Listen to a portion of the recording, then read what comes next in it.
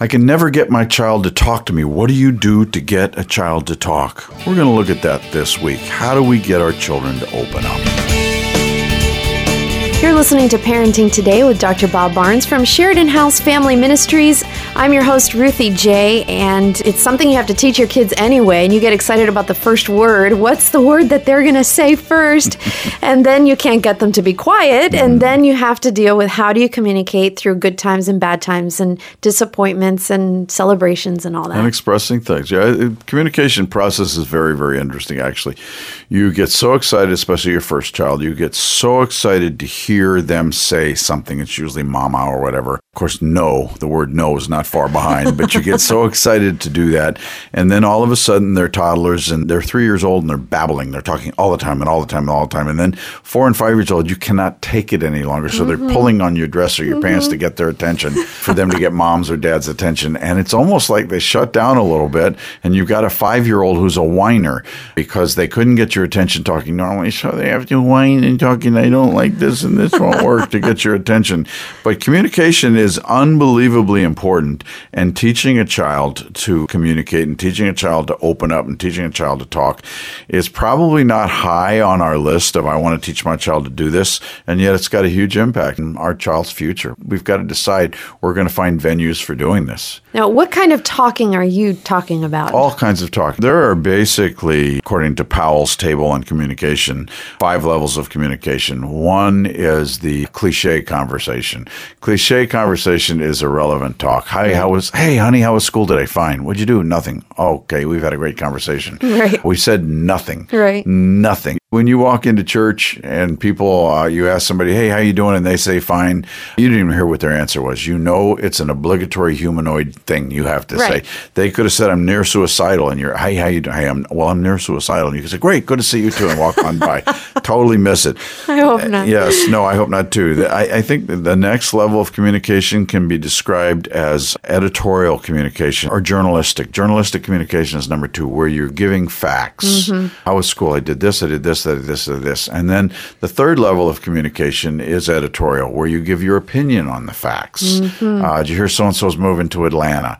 But the next levels of communication are risking feelings and then expressing feelings. And we want to help our children learn how to get to the point where they can zip through cliche conversation, be able to do how was school, but also be able to express what's going on in their hearts.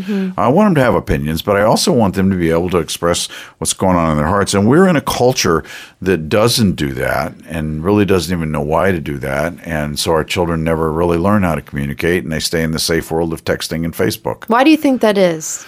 Is it just not safe enough anymore, or we've been hurt, or it's just the way culture has gone because we're so immediate that there's not even the time to get into the deep conversations? Wow. I kind of think you just gave the whole answer. That was awesome. I think it is because we're so very, very, very, very, very busy, and we're zipping all over the place. And the fact that we do that, we don't teach our children to communicate.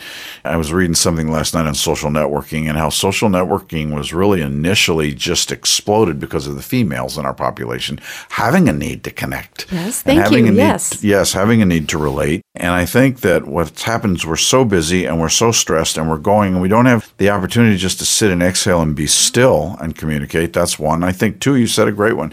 I think because we're busy, we're abrupt, and it's not safe. It's safer to do cyber communication. It's just safer to social network because you can shut it down if the text isn't nice or whatever. Right. But we're raising a generation that is finding it safer and lingering in social networking and not really having eyeball-to-eyeball process. What do you think? Express feelings. And we're raising a very, very lonely group of kids out there. Little wonder that the suicide rate for kids is up. How do I say that hurt my feelings? How do I even venture that?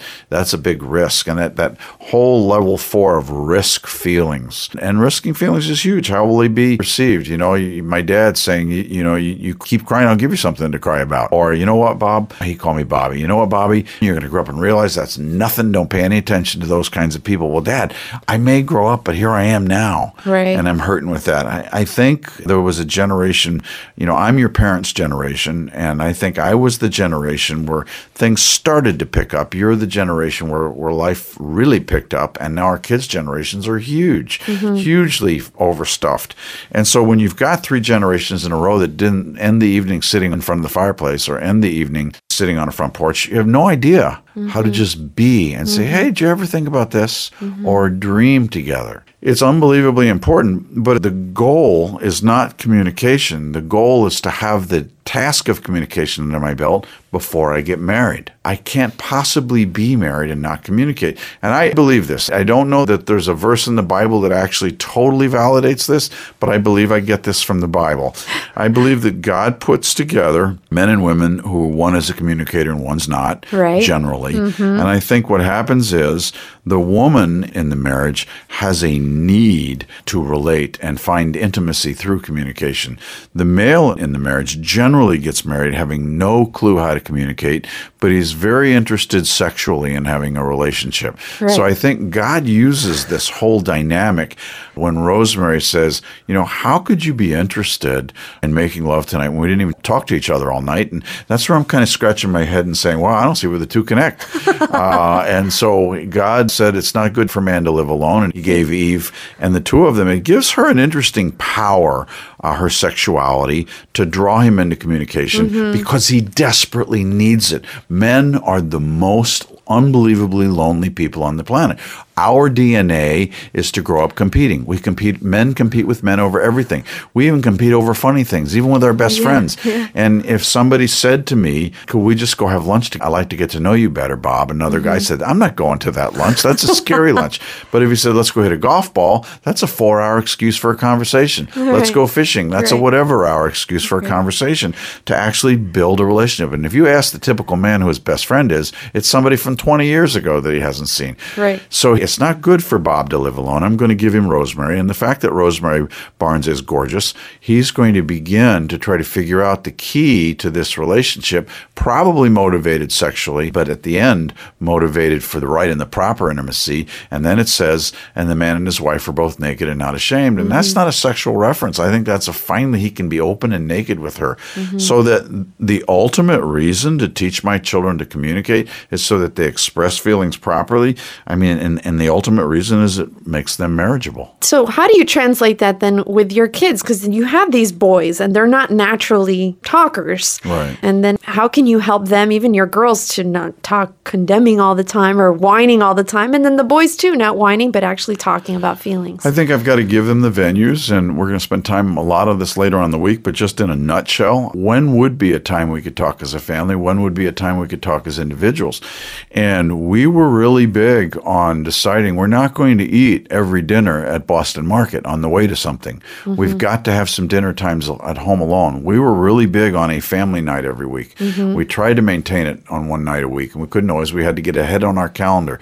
Now, was that your initiative or Rosemary's? I think that the dinner hour was Rosemary's initiative, and the game The competitive side came from me. I watched an interesting thing happen, putting the two together. When we lost a set of house parents years ago and we just had 1 or 2 children's homes here at Sheridan House, I moved in for a long time to be a house parent. And it was a good thing to see, okay, what does their job really entail? And volunteers would come and cook the meals, and we'd be there, me and another man. And we decided around the dinner table to play a game. Like, okay, tonight, guys, we're going to keep a running list and check them off. We're going to keep going around and you're out of the game when you can't think of a state.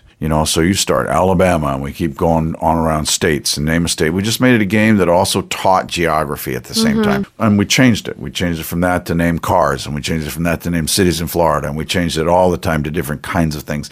And we'd announce it a little ahead of time if anybody wanted to get ready for this game. Here's the dinner game. But I watched something happen. I watched it get so we weren't just racing from the table, and I watched we'd finish the game, and we'd still be sitting at the table longer, and guys would actually ask questions, even in front of 10 other boys. 9 other boys. They would ask a question, and we'd begin talking, and, Dr. Barnes, did you ever do this? Or how did you handle that?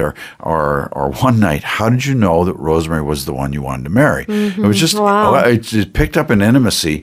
And it became one of these things where you could see they were really looking forward to finally having somebody that was a safe place to talk. And so I translated that home. We're going to have game night, and we're going to use the game as the excuse to be sitting down together, eating popcorn and actually talking. And actually blocking out time, enough time to relax. So we can't, it's not just, okay, we're going to do this for 30 minutes and then we're going to go off and do something else. It's some breathing time so that you can ask those questions that might mess up the rest of the plans of the night. That's right. But here we are. And from that, it translated into my life to set aside a time when I would be alone with each child each week. Taking Tori out to breakfast on Wednesday mornings at McDonald's on Flamingo and kind of opening them up at 6:30. And it had to be a time where I was listening only. I might ask questions, but, for me, that could easily translate into time to talk to her about the condition of the bathroom. Right. I can't believe you left the bathroom. I couldn't be that. And watching that evolve, and here's an interesting thing that happened as that did evolve.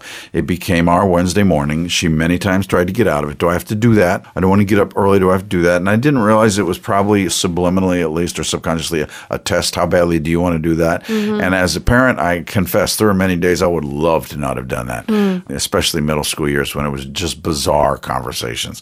But when she was a freshman in college, I was flying through to Chicago, and she went to college in Lexington, Kentucky, and I was flying through to Chicago, and I stopped off on a Tuesday. I was speaking on a Wednesday. I stopped off on a Wednesday night. I was speaking. I stopped off on a Tuesday night and visited at the college and took all 8 girls in the quad out and then was dropping them off in 2 cars back at the dorm.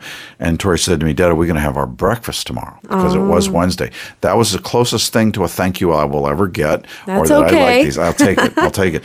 But I realized we were learning how to talk, and both my kids really know how to talk. They know how to communicate today. But did they really talk? Because, I've been in situations and you're doing all the talking or asking questions, trying to get out of them, and they just don't want to talk at all. I think there are times we need to give them permission, like immediately after school. One of mine, when I'd pick him up at school, didn't want to talk. But I think that there are other times when we ask open-ended questions. How'd that make you feel when that happened? Whatever those questions are, and try to pull out of them the beginnings of feelings, but realizing the goal is not to get them to talk today.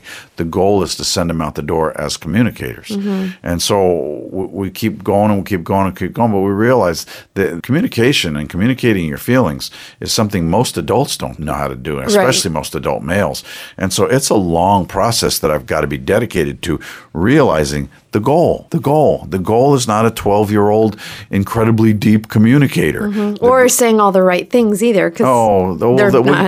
Well, you just said a perfect statement there. The goal is permission to fail at communicating, Dad. Okay. And permission to have an opinion that disagrees with yours. And that was important, too. Can you say something, is my dad safe? Can I disagree with that opinion he has without him jumping all over me? And some of us would just like our children to say what we want them to say rather than hear what's on their heart. I want to know what's on their heart. But this is not just for the child. This is for the child when the child becomes an adult. But this is also for the child who goes through tremendous pain in life, and people hurt their feelings in middle school, and people reject them in high school, and on and on and on, to teach them how to express hurt so that when they get married, rather than shutting their spouse down during difficult times or scary times, rather than the only communication in their home comes out of the television set, to set them up to win, not only to win in the marriage, but set them up to win in their employment world, where someone has hurt their feelings, to be able to go back down the hall and say, "Can I talk to you for a minute?" To be able to do a Matthew 18. Very few people actually do that. Well, yeah, we just write people off and decide we don't like them, rather than say, well, the comment you made in there offended me. Or they'll tell everybody else, just not the person, or stuff it down. Exactly. And we're not doing scripturally what we're supposed to do. We're not doing anything that builds this relationship. We end up just checking people off. And I think we check people off because we grow up in a big enough metropolitan area where we can check people off and find other friends, other churches, other anythings, rather than say, I need to deal with this. I need to go after this. I need to say, we need a cup of coffee. What was just said in there was, I just got to ask you some questions about that. I want to raise a child who's able to go out the door knowing the process of communication. I want to raise a child who's able to go out the door and can express what's going on in his heart. I want to raise a marriageable, employable leader that Christ can use.